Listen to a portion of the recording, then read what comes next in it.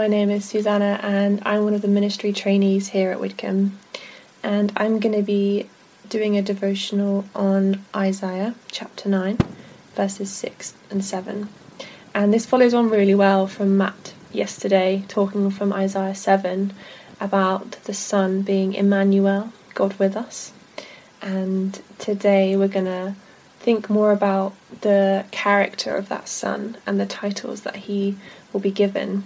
And you probably know it's a very well-known Christmas passage, chapter 9 verses 6 and 7. I'm just going to read that for you now. For to us a child is born, to us a son is given, and the government shall be upon his shoulder, and his name shall be called Wonderful Counselor, Mighty God, Everlasting Father, Prince of Peace.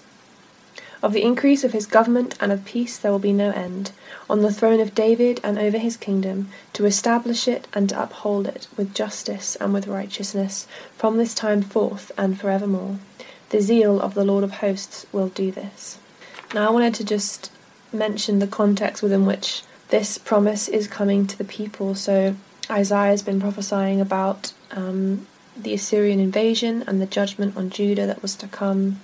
And so this really is a light in the darkness of judgment on God's people, but the hope that he has not forgotten them and he has not forgotten the promise that he made from the beginning to send the serpent crusher. And so we see in verse 6 that he is sending a child, and it kind of links in with the idea of Emmanuel as well, where it says, for to us a child is born. So this child is for, I guess initially, God's people, but now for the world, for us as humanity. And he's also a son. And I guess with New Testament eyes, we think of him being God's son, not just the son of Mary, and the cost of that giving of his son. And so we know he is human, and are also reminded that he is fully God as well. And the government shall be upon his shoulder. So he will be the king to reign, to establish his kingdom. He will be the one that upholds it as he carries it on his shoulder. And again, in the light of the judgment that is promised on Judah and all the evil kings they've had before, it's just amazing to read about this king that we'll learn later on is such a good and holy king. And you get the 4 different titles given of this Messiah. His name shall be called Wonderful Counselor. Now this is a title that I particularly love and resonates with me as someone that is interested in counselling. And I think it's such a beautiful name to start with, and perhaps one that we hear less frequently to describe Jesus. I think the Holy Spirit is called the Advocate or the Comforter or the Counsellor. But I think it's just a really apt description of Jesus as well. The fact that he is the greatest advisor we could possibly have, and while we seek to care for those and pastorally look after those who are suffering and need support, we actually have a person to bring to other people. Not only is he all wise and all loving and all faithful and all gracious, but he has walked on the earth, and he is fully human and fully God now, and he speaks from experience. He can sympathise with our weaknesses, and he shared our sufferings, and he perfectly obeyed his Father, and he remains interceding for us now. And so he truly is the most wonderful counsellor, because not only is he perfect, but he doesn't speak from a lofty place. He speaks as one who has walked among us. And he's also a counsellor, as I mentioned, in terms of being a mediator on our behalf.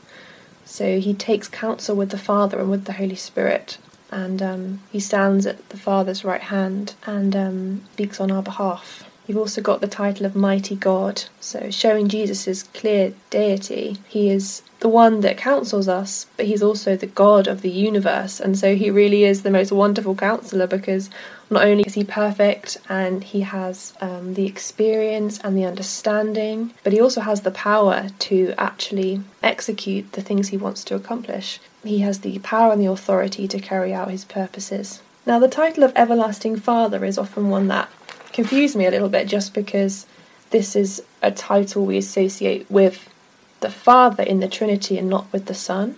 But in researching it a bit, it's not referring to his role in the Godhead, but more the character of the Messiah. Him being the beginning and the end, the Alpha and the Omega. He has always been. He was there in creation and before creation. He's always been being loved by the Father. And so it's even more amazing to see the few verses before that he is born as a child. So it's something that makes your mind explode in a way, because we know that he is everlasting and yet he's being born as a human being. So yeah, mind blown. And also the way he acts towards us. He shepherds us like a father. We are his sheep. Yeah, he cares for us as one would a child. And when he goes up to heaven and leaves the disciples, he promised not to leave us as orphans. So he clearly saw the disciples as his children and sent his Spirit to dwell with us and to comfort us. And amazingly, once we become his child, we are his forever, because he is the everlasting Father. And finally, Prince of Peace. Again, with New Testament eyes, we see how will he ultimately bring peace? Well, he'll make peace between God and man. He'll satisfy the wrath of God by dying on the cross and being raised and ascending to mediate for us in heaven. But also he brings peace in our hearts, the peace that the sacrifices in the Old Testament could never bring. They could never purify our conscience, whereas the blood of Christ pays the debt once and for all, so we can enter into intimate communion with God. And then in verse 7, we have this confirmation of these ideas of his kingly reign and a peace that will be no end. Again, such an encouragement to God's people who had been in constant turmoil throughout their history. And I guess we're also in turmoil of sorts with COVID. And he's going to be on the throne of David, the Messianic king, as promised. And he will establish it, but also uphold it, with justice and with righteousness, from this time forth and forevermore.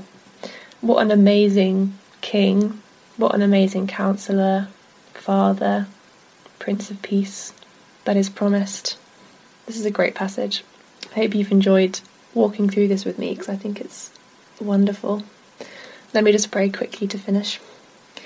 Our Father, thank you for this incredible prophecy of the Messiah. As we learn more about the kind of king he will be, he is the most wonderful counselor. He has walked with us. He knows our sufferings, and yet he is perfectly good and powerful, and in heaven right now interceding for us. He is all wise and all knowing and all gentle and compassionate.